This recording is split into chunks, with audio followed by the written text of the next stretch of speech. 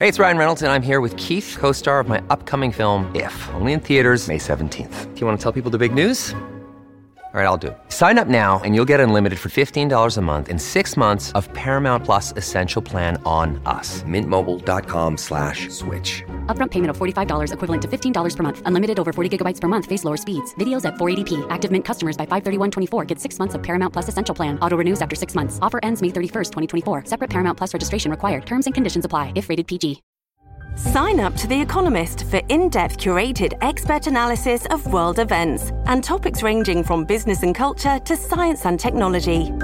You'll get the weekly digital edition, online-only articles, curated newsletters on politics, the markets, science, culture and China, and full access to The Economist Podcast Plus. The Economist is independent journalism for independent thinking. Go to economist.com and get your first month free. This episode is brought to you by Shopify. Whether you're selling a little or a lot, Shopify helps you do your thing, however you cha-ching. From the launch your online shop stage, all the way to the we just hit 1 million orders stage. No matter what stage you're in, Shopify's there to help you grow. Sign up for a $1 per month trial period at shopify.com/special offer, all lowercase. That's shopify.com/special offer. Welcome to the New Books Network. Welcome to the New Books Network. I'm your host, Kirk Megu. I'm also the Public Relations Officer of the United National Congress, the official opposition party in the Republic of Trinidad and Tobago, and a former lecturer at the University of the West Indies in Jamaica and in Trinidad. Today, my guest is Abdullahi Ahmed An-Naim, author of the book Decolonizing Human Rights, published by Cambridge University Press in 2021. Welcome, Abdullahi. Thank you, Kirk. Well, it's a pleasure to have you here. Well, let's just start off right away. Can you tell us what your book is about? Yes. Maybe a little bit about myself, if you please. Sure. I'm from Sudan. I was born in 1946. I started being a human rights activist in Sudan in the 1960s when I was a law student at the University of Khartoum. And throughout, I have been also part of a movement, an Islamic reform movement. I joined in 1968, and I am still a member, although the movement has been suppressed in Sudan. I say this because it is critical that I say that I am an activist all my life. I have been a victim of human rights violations in Sudan, and people who I care for deeply are also, most Sudanese have been victims. I have also been the director of Africa Watch, which is the human rights division of Human Rights Watch. Now it came to be, but when I was director, it was called Africa Watch in the 1990s, early 1990s. And where was that organization based? It was based in, the Africa Watch was based in Washington, D.C., but it was part of Human Rights Watch, which was based in New York City. Right. And now it's called the Africa Division of Human Rights Watch, which is based in New York City. So I have been inside the international human rights advocacy system. And I speak also from that experience. But the purpose of my book is, in fact, to uphold the efficacy of human rights as a universal value, not as a simply liberal or Islamist or whatever. So to be human rights, they have to be universal. If you are talking about relative anything, it is not human rights we are talking about. So the notion of a liberal notion of human rights is an incoherent contradiction. By being liberal, it is no longer universal. It is a culturally specific, it's a culturally relativist notion of human rights. To be universal, it has to be the contribution of the total human population globally, with their values, with their cultures, with their geopolitical situations. All of that is part of the package. We cannot just simply have a neatly defined notion of human rights that's academically debated in lecture halls, whereas people on the ground do not relate to that. So my purpose, therefore, is to uphold the universality of human rights against all relativisms, liberal and otherwise. This is very fascinating philosophically. It both philosophically fascinating and organizationally, and I suppose and from your personal history. So I look forward to perhaps having a longer discussion than I anticipated, because I mean, let's start off with your history in the 60s there. And so in terms of your activism with regard to human rights, what was your relationship to Islamic movements? Would you have considered yourself a liberal in the 1960s and pushing for liberal reforms, or would you have conceived of yourself in another way? Yes, actually, I started very much in the liberal perspective, and throughout, initially, if I may briefly, I started actually being critical of Sharia, right, from a liberal human rights perspective. Mm-hmm. The idea of equality for women, non-Muslims, freedom of religion, freedom of belief. I defended those values. I published a book in 1990. It's called Toward an Islamic Reformation, which was published by Syracuse University Press here in the United States. And in that book, I was presenting a critique of Sharia from a human rights perspective, understanding human rights to be the International Universal Declaration and the instruments and the treaties. Then I shifted to be critical of the human rights perspective in the international system itself.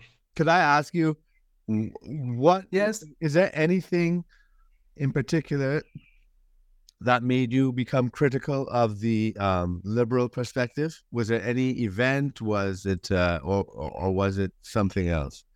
Double standards. Right.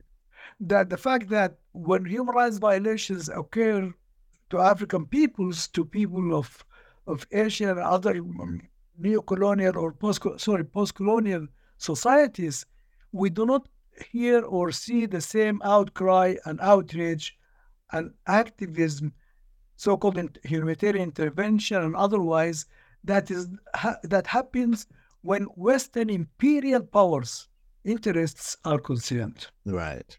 So fundamentally, it is a protest against double standards. Mm-hmm.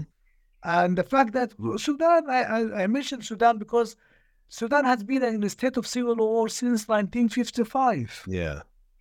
Continuously. Now we have a vicious civil war since April of this year. Have you and your family been involved in that civil war? Like, for instance, do you come from, let's say, here's a guess, an urban liberal wing in Sudan, of reformists, or is it anything like that? Like, do you come from a history? Yes, I mean, if I may.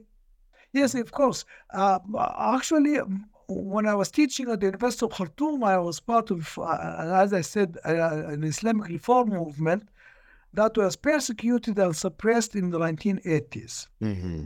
I was in prison without charge or trial in Sudan for 19 months. Oh, wow. And from 1983 to 1984. Okay. But in 1984, the teacher and the leader of our group was put on trial and was publicly executed in January 1985. Whoa. I left Sudan in April 1985. Did you leave as a refugee, or did you? Fortunately for me, because I was an academic with connections, I was able to get visiting appointments abroad. Okay. That enabled me to stay abroad without having to claim refugee status. But if I had to, I would have done it. Mm-hmm. And the reason I was resisting also is the way refugees are treated. Yes. Which talks also to the question of the double standards and hypocrisy. Mm-hmm. Because refugees are in fact the ultimate example of victims of human rights violations because they are denied protection of their national states by virtue of their political opinion or religious opinion and so on. Yeah. And what we see is really treatment of refugees below any level of commitment to human rights values. Right. For me personally, I did not have to because, as I said, I was able to get positions as visiting fellowships, teaching various places. And eventually, when I became a director of Africa Watch in Washington, D.C., which was part of Human Rights Watch, I was able to get residence in the United States, and eventually I am at this point a United States citizen. Okay. Tell me, this is an aside, but as you're telling me your life story, it sort of reminds me of Ayana Hirsi Ali. Yes. Yeah. And I haven't heard from her in a long time, but she was a darling of the neocons for a long time because she was so vocally adamant for human rights, and she had a basically liberal I guess a liberal Western perspective because of her personal experiences. I believe she's Sudanese, Somali. I can't remember. Yes. Yeah, Somali. Somali. And and so I am seeing parallels, like perhaps when you were more sort of, let's say, liberal, more firmly in the liberal camp, let me put it that way, and with Human Rights Watch, would it have been a similar story with hers in some ways? No, I think with all due respect, I always maintained a commitment to Islam, right, and to an Islamic African perspective, okay, which I don't feel that my colleagues somewhat. Yeah, she wasn't very harsh. And yes, I don't identify with that. Right. I am critical of Sharia, yes, but I'm a committed Muslim, so-called practicing Muslim. Yeah. My family are Muslims, and we identify as Muslims. Yes. I would not identify personally as a purely liberal. These terms are problematic, as you know. Yeah. There is such a wide variety and shades of liberalism too. Correct. And we tend to think of Western Europe as liberal, United States, North America as liberal, but we know that there are not only history but recent and current politics and ideologies in the United States, for example, which are extremely illiberal. Correct. Therefore, I would not identify as liberal. But I am a Muslim. Yes. I am a human rights activist, and I do not see any contradictions in that. Yes, and I definitely want to explore that. But before we go there, the double standards you refer to quite correctly. I suppose there are some liberals that would say, well, listen, the West is not living up to its own values by engaging in these double standards, and they would chastise the West to say, listen, you should not put power above principle or politics, or et cetera, et cetera. And they would stick with the liberal line and saying, the West should, stick to its liberal values. But it seems to me that what you're saying is that this goes beyond just mere hypocrisy or not living up to ideals, that there's something inherently contradictory about a liberal notion of human rights, which is very philosophically interesting to me. And if I'm understanding you right, well, first of all, am I understanding you right? And if so, can you explain it further? Yes, because I think that the notion of human rights, basically I define it as the rights of the human by virtue of their humanity. Right. And therefore, any perspective that is culturally or ideologically rooted is at tension with this universality of the idea. Meaning that I believe that human rights should be authored by their subjects. that the subject of human rights should be the author of human rights. I should be the protector of human rights, which may be something that we can touch on if time permits. Meaning that, there is more than 6 billion at this point, or even 7 billion human beings on this planet. Yes. How many are liberals? That's right. How many would identify as liberals? Yeah. So are we saying that liberals define human rights for everybody else? Or are we saying that liberals define human rights for themselves and everybody else define their human rights for themselves? Yeah. Then we lose sight of the universality idea. Exactly. One of our great intellectuals here in the Caribbean, in Trinidad and Tobago, Lloyd Best, who's passed on now and was a mentor of mine. One of the things he said, which is very similar to this, and I liked the phrase, and I think it's relevant to what you're saying. He talks about the our own universal truths. That yes. that yes. Yeah.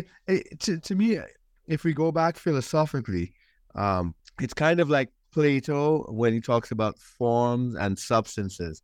That the idea of whatever justice or even mathematically a circle or whatever, exists perfectly in the realm of the forms of the ideal, but then when it gets transferred to the plane of existence, of substances where we are, it is imperfect, and so perhaps therefore it must be. It's always manifested imperfectly, and it must be manifested according to context. Is that the kind of thing you're talking about? Yes, but if I may, there is always truth in that. But let me begin by saying that, to me, the only category is the human. Right. So for me, Plato is a human philosopher, not a Western philosopher. And what I find problematic is that the notion that any idea has to be fitted through or into Western liberal history or philosophical history in order to be universalized. Yeah, and people forget that it was the Islamic world that preserved Plato's thought for centuries. Yes. Was not even known in Western Europe. I mean, yes. Part of the Mediterranean world, yes, which included Egypt and Persia and all of that which we would not consider the West today. And yes. Yeah, and Germany and Sweden and England had nothing to do with the Mediterranean world, really. Yeah, so it is as much connected. I completely agree, but the point is clear is that my point is about colonialism, imperialism. It is not the West at large. It is imperialism. Correct. Of the West, which is not the entire West. That's right. And imperialism is the one that appropriated discourses to self-produce itself globally. That's why going back to Plato, I completely agree with the idea that there is always a discrepancy between theory and practice, between concept and reality. But which is in my own, the movement that I belong to, the point to emphasize is that we have to have a methodology that will keep taking us from to narrow the gap of the discrepancy, so that our practice. Yeah, there is a verse in the Quran that says, "Ya ayyuha allazina amanu, lima taquluna ma la taf'alun, kabura maqtan 'inda Allahi an taqulu ma la taf'alun." Sorry to say it in Arabic like this, but the Quran should always be cited in Arabic, I think. Oh, sure. No, that's not. But the point is that the verse says, God is speaking to human beings. Why do you say what you do not do? It is most hateful to God that you do not do as you say. Therefore, the discrepancy between theory and practice is not something that we have to accept or take for granted, but something to acknowledge, but strive to narrow the gap. between our discourse and our practice. This episode is brought to you by La Quinta by Wyndham. Your work can take you all over the place, like Texas. You've never been, but it's going to be great because you're staying at La Quinta by Wyndham. Their free Bright Side breakfast will give you energy for the day ahead. And after, you can unwind using their free high-speed Wi-Fi. Tonight, La Quinta. Tomorrow, you shine. Book your stay today at lq.com. Right. You know, in a sense, this reminds me too of debates about democracy, and it's very much related to human rights and democracy. There are so many different definitions of democracy. Like communist countries call themselves, democratic, the People's Democratic Republic, and they do. I mean, there is a strong argument that they do follow a certain trend of thought, which is even found in the West, and in the French Revolution and so forth. J.L. Talman's book is very good on that. About, so the communist idea about democracy is that it's really for the people and representing the people, and that capitalist or liberal democracy, in fact, imposes the bourgeois or rich control. And it's a facade of democracy, because when you don't have economic democracy, or you don't have, basic rights to material existence, what good are your civil rights? And so there's this debate about what is democracy and what is not. I suppose since the fall of communism in 1990 or whatever, the liberal view has won out in a sense, but are you saying that there, or can you elaborate? Because it seems like you're saying that there are different forms and manifestations of human rights. So let's take women's rights, and let's say in the Islamic world, for example, versus the West. Could you elaborate on this idea of human rights in that context? Yes. When I said earlier on that since my student days, I was critical of Sharia as part of a movement, not just by myself, is that it is precisely the question of equality for women, equality for non-Muslims, freedom of religion, and all these values, which I do take to be integral to the universality of human rights. For me, the point is that human rights are the right to be human on our own terms, but that cannot be in violation of the fundamental human rights of others, among ourselves, as communities, as societies, as well as globally. Therefore, for me, I'm critical of Sharia, but I have to be very clear. I'm critical of Sharia from an Islamic perspective, not from a liberal perspective. Could you elaborate on that a bit more? Yes, in that there is a methodology which is transforming our understanding of Sharia to shifting from some verses of the Quran to other verses of the Quran. And that is done through a particular methodology. There is a criteria of why we choose these verses over others, and that in doing so, we are not being sort of in contradiction with Muslim intellectual or philosophical history, because that process of choice, you see that the Quran is always understood by the human beings. There is no way that human beings can understand and interpret the Quran except through our own minds and experience. Therefore, any understanding of Sharia is a human understanding of Sharia. It is not divine. It is a human understanding of what Muslims believe to be divine sources. So the question about equality for women, questions of freedom of religion and belief, also for me, there is a principle of what I call reciprocity, which is the notion of the golden rule, do unto others. That for me is the fundamental foundation of universality of human rights. Always and every single instance, treat other people as you would be treated or you want to be treated. And that is the golden rule. And that rule is universal in all cultures, in all religious traditions. That therefore, for me, the measure is simply if I do not treat women equally as I would demand to be treated as a man, then I cannot claim loyalty to the idea of universality of human rights. Of controversial aspect, like in France in particular, has been the hijab, Yes. and the burqa and so forth. How does this? So, from your perspective, how do you interpret that whole controversy?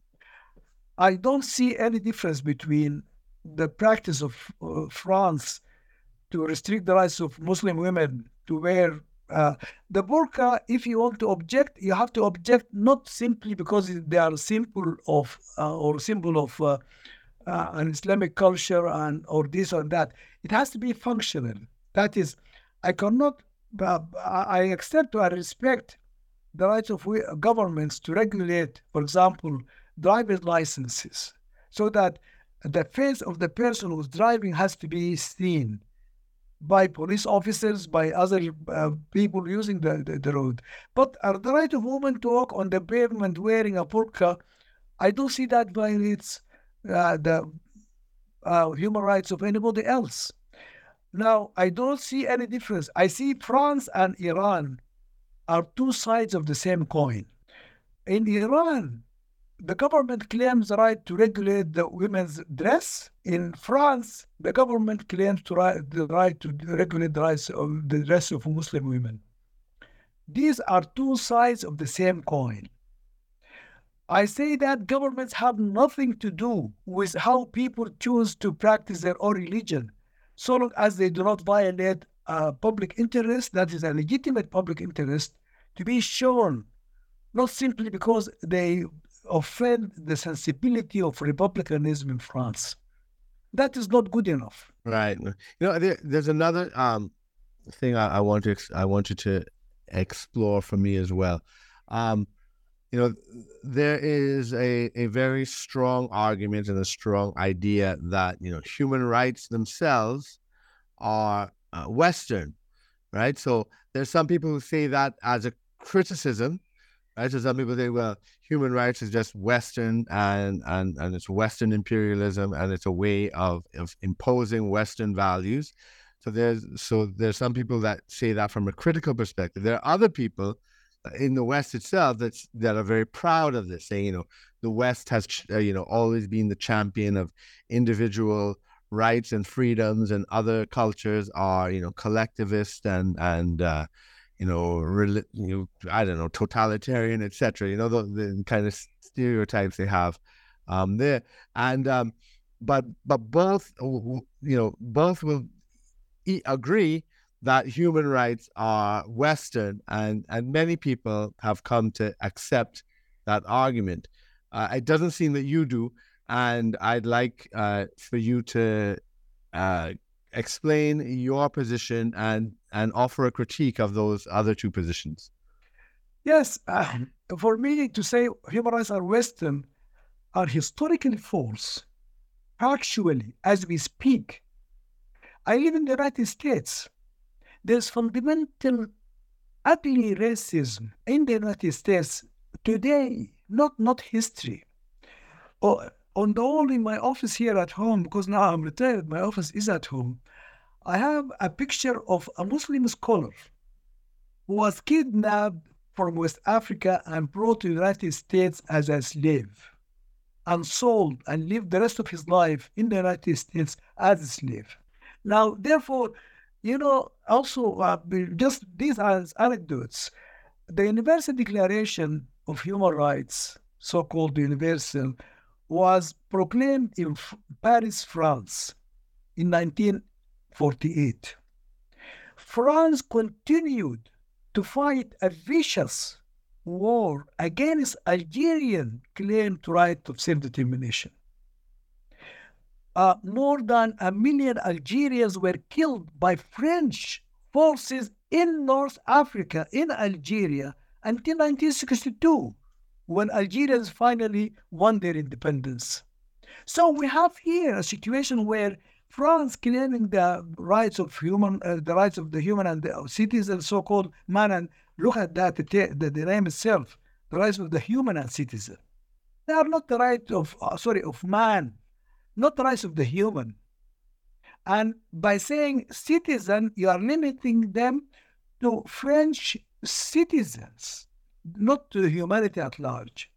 Therefore, that's why imperialism has been perpetrated by France, by Britain, by the other European powers, North American powers, the United States in particular, and it still continue to be so. So therefore, the idea that human rights are Western, with all due respect, as I said, is conceptually incoherent. Being Western means immediately that they are not universal.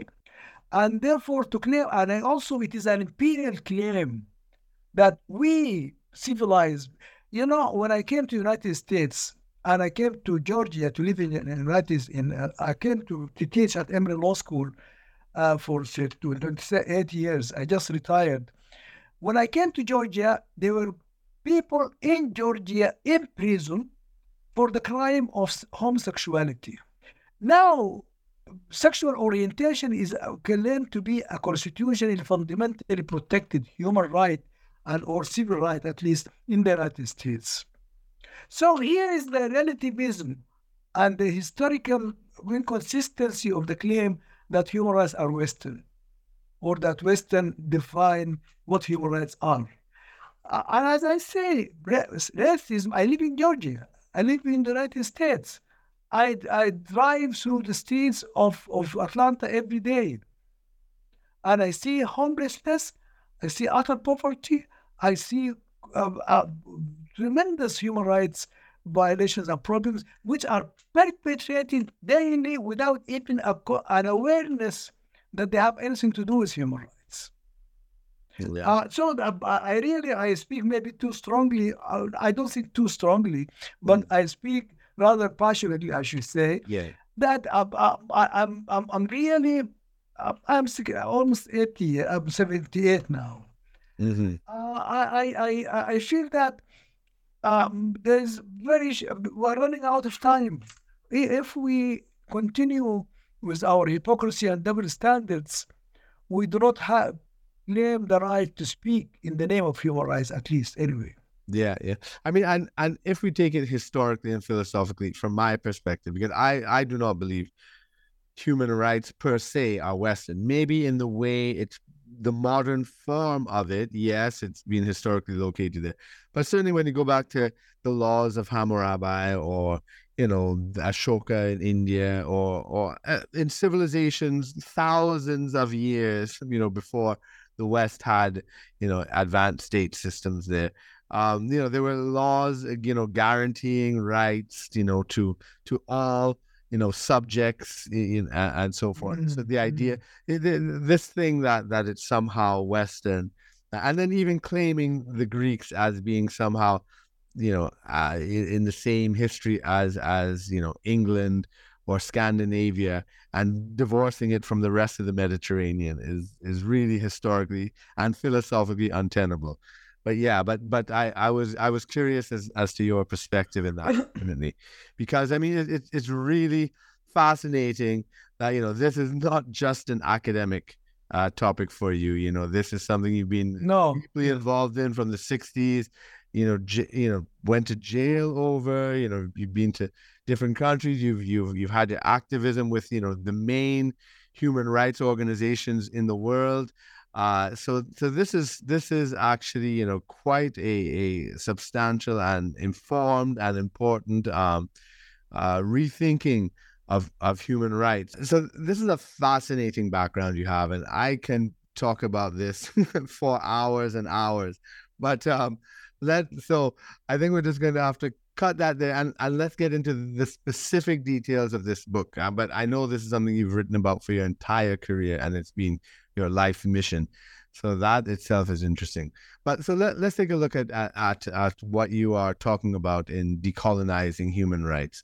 Presumably what you're talking about is the Western colonization of the concept of human rights, and that what you want to do is decolonize it. Is that the right way of thinking about it? Precisely. That I take the human rights concept as universal, if it is not universal, then it is not human rights you are talking about. And therefore, but I do then in the book trace or try to briefly, as I tend to struggle to make it brief this time, to make it readable, that I try to demonstrate how the concept of universality has been colonized, has been hijacked by states and by Western imperial interests that in fact emptied the concept of its fundamental value, which is the upholding the universal dignity of human beings everywhere on their own terms. You cannot protect and respect the dignity of any person on your terms. That is a contradiction. I say the person has to be the point of reference for what his or her own dignity means. So I say yes, I'm struggling maybe as a summation of my own personal history to contribute to liberating the idea or the concept of human rights from Western imperialism. Right. Yeah, and in the process of that, I mean, besides the sort of philosophical critiques that we've been talking about, you have very practical difficulties that I would suppose emanates from the philosophical contradictions. Like, for instance, you speak about the myth of legal enforcement, and the operational futility of attempting to protect human rights under international law. Can you explain that a little bit more? Yes. To start maybe with international law. There is no international, and it is not law. What we now take to be international law is in fact inter-European states relations universalized through colonialism. But it is not law because it is not enforceable. Right. And the critical quality of being law is to be enforceable and to be enforced in practice. If it is not, then we cannot take it serious as law. Actually, and then you see the double standards that we see in how, for example, the United States. Mm-hmm. Let the United States and Iraq. What I was going to give is the United States invasion of Iraq. But talk about what is going on in Palestine now as we speak. And tell me, where is international law? Where is international humanitarian law? Yeah. Regarding not only the current genocide of Palestinians in Gaza, but the continued for decades occupation and violation of international Geneva Conventions and treatment of territories, occupied territories, the displacement of populations, the forceful confiscation of property, the changing the physical nature of the territory that is occupied. So-called United Nations, by its own law and rules, have declared this the so-called Palestinian West Bank and Gaza to be occupied territories. The way they are being treated by Israel, while Israel has annexed by force, it annexed Jerusalem, for example. Mm-hmm. And the United States, which claims to be a guardian of international legality, acknowledged and accepted. In fact, Trump, who was president at the time, just simply said, oh yes, we acknowledge, we accept that. Who are you? What authority do you have to accept that? So it's basically like the idea that there is no global human state and global human government that, and so the laws cannot be enforced in that sense. And so that, the West, which assumes a global leadership role, is always imposing, it is enforcing human rights violations, or what selectively, and what it considers human rights violation, on the formerly colonial territories and places in Africa, Asia, Latin America, but never really against human rights violations in its own countries. Is that the type of Yes, there is that, but also even in the so-called, it is all selective, and it is selective to promote imperial interests. Whether it is in Europe or, I mean, look at Ukraine, what's going on now with Russia. The idea that the veto power is integral to the UN Charter immediately defeats the claim of, because it promotes the ability of the 5 permanent members and perpetuates the ability of any of the 5 permanent members to defy and defeat fundamental principles of so-called international law and protection of human rights. Right. And nobody can say anything about, I mean, it goes on. Russia continues to commit such atrocities in the Ukraine. Where is Ukraine now? Where is it? What happened to it? I mean, what happened overnight that suddenly we don't hear what's going on? And media, Western so-called liberal media, focuses exclusively on perspectives and ideas and priorities that are not really truly committed to universal values or to international legality. Yeah. And, there's something you mentioned there about legally enforceable rights and human rights. You mentioned in the book the distinction between civil rights and human rights. And for me, that also brings to mind that the debate between Malcolm X and Martin Luther King in the United States, where Martin Luther King was fighting for civil rights, and Malcolm X was fighting for human rights. And Malcolm X said, you don't go to the state that is the offender to ask them to correct themselves. You take them, you take the offender to the court. And you pointed to a similar contradiction in international law, where states ratify the treaties for human rights, but those very states are also the violators of those human rights. And so there are these inherent contradictions there. Do you want to elaborate on that? Yes. Sorry, that was a point that you also mentioned earlier on, that yes, for me, civil rights are granted by the state and protected by the state and only limited to the citizens of that states. Whereas human rights are the rights of the human, which if we claim allegiance to those rights, we have to find ways in which we can promote those rights on a global scale, everywhere to everybody, or for everybody. Now, legal protection is limited by its being piecemeal, individualistic, slow, expensive, presupposing a very complex judicial and legal system whereby someone would identify the wrong, go to court, prove it over time, and eventually 2-3 years down the road, after all the appeals and this and that, may in fact get a remedy that ultimately will apply to that individual complainant alone. Whereas I feel that we have to seek strategies, political and economic and cultural, sociological, that will transform our consciousness so that we respect the rights of every human being without having to go to court, without expecting legal remedy to enforce those rights. Because in our experience as African post-colonial societies, we do not have the infrastructure for legal protection.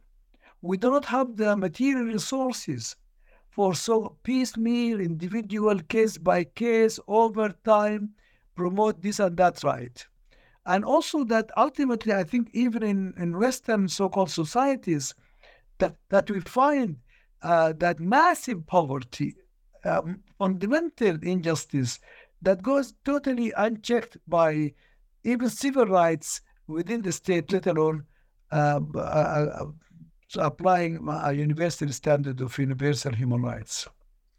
So when we see states violating human rights, Um, so the questions arise as to, well, who decides whether a human right has been violated or not?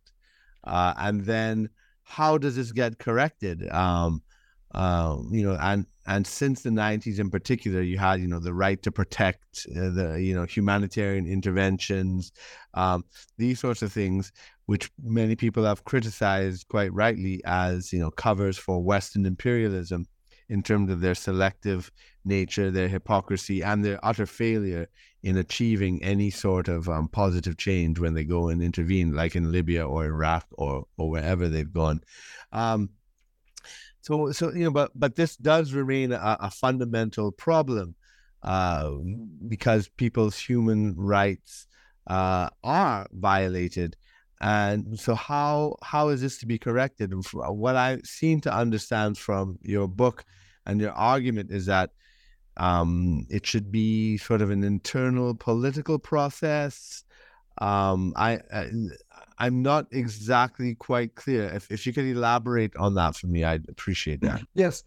What I said about the states hijacking the idea of universal human rights is because they subjected this idea to state sovereignty, and therefore you cannot enforce human rights across international borders without violating international law, unless you have sanctioned by the UN Security Council under Chapter 7 for military intervention that is also clumsy and non-sustainable. Armies do not protect human rights.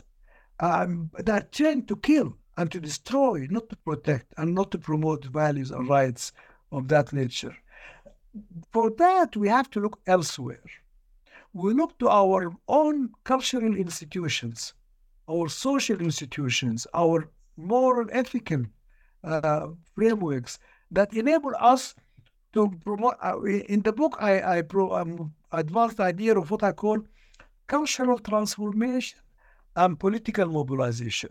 And for me, as a Muslim, as an African Muslim, I challenge what I believe to be violations of fundamental human dignity and rights in my own society by trying to transform aspects of my own culture to promote equal human dignity for women, for other people who are not Muslims, for freedom of religion for dissident Muslims like myself, and so on. So that therefore, by transforming internally with an internal frame of reference, with cultural and religious legitimacy, in my case as a Muslim, these values, I am contributing to a global culture of human rights from my own perspective as an African Muslim.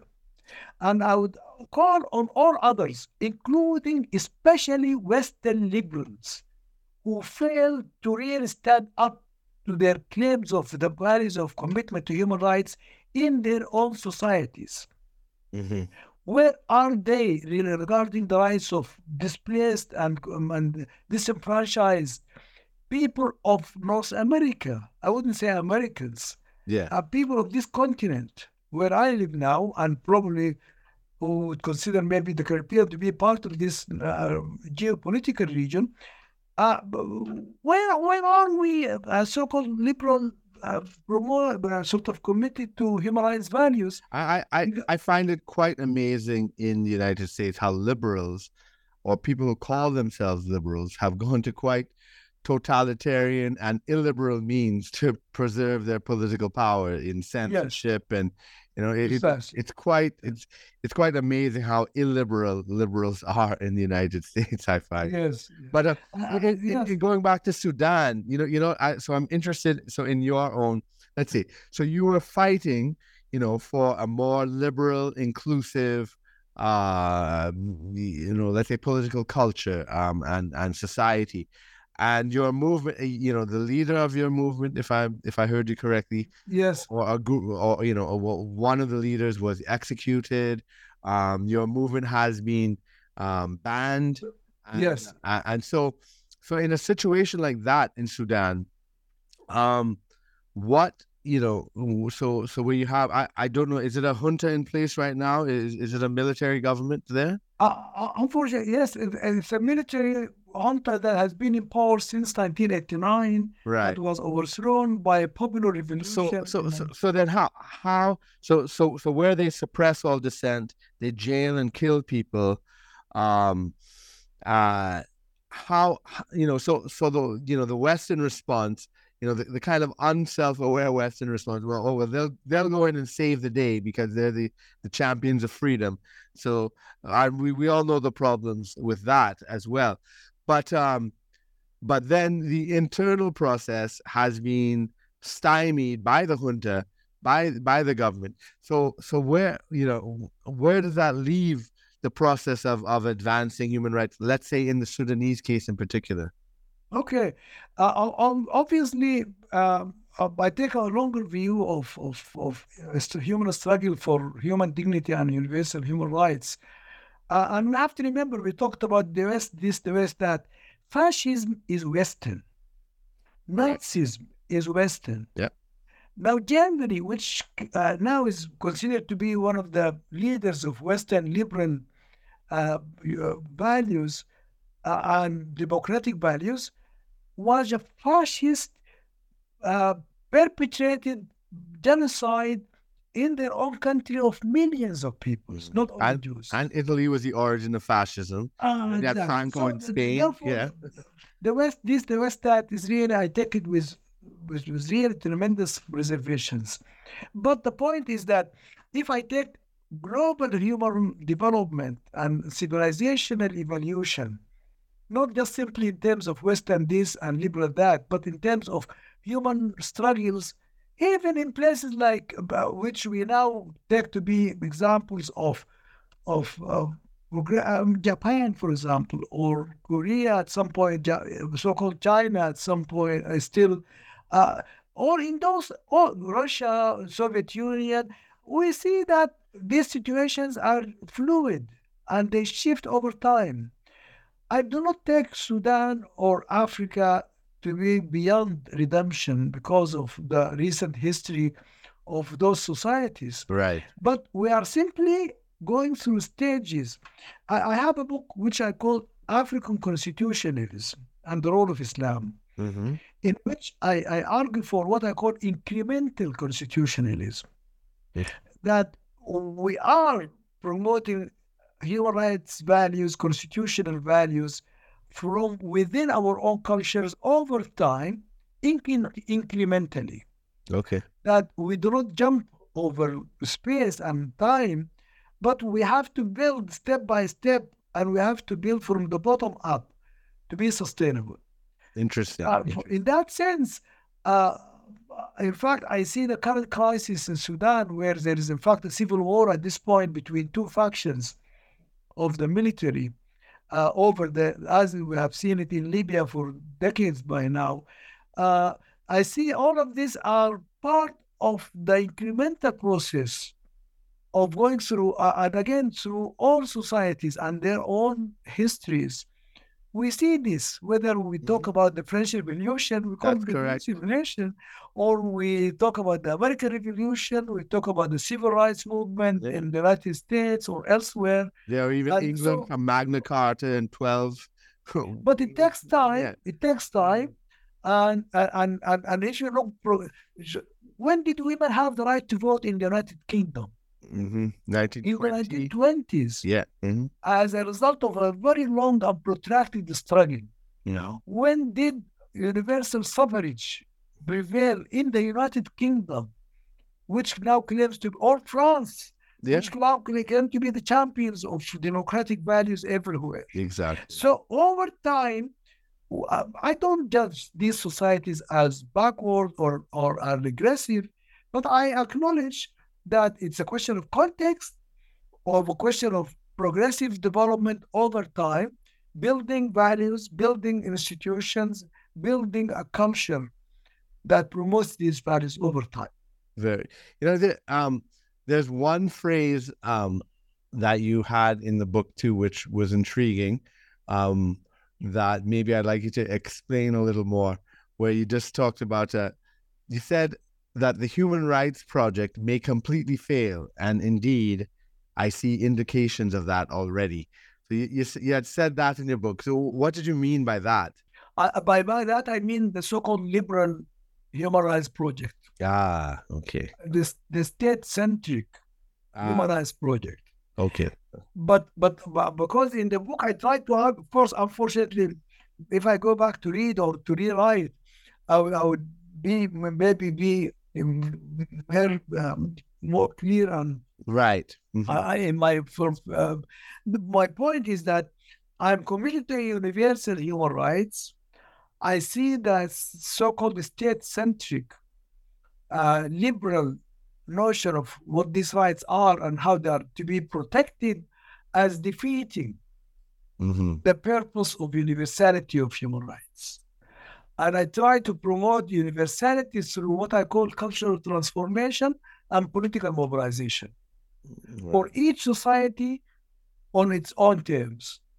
Over time, we will have, without violating the fundamental right to self-determination of societies, but for each society to struggle with its own values and its own cultural inhibitions that violate the fundamental dignity of all human beings, and to promote equal rights and so on.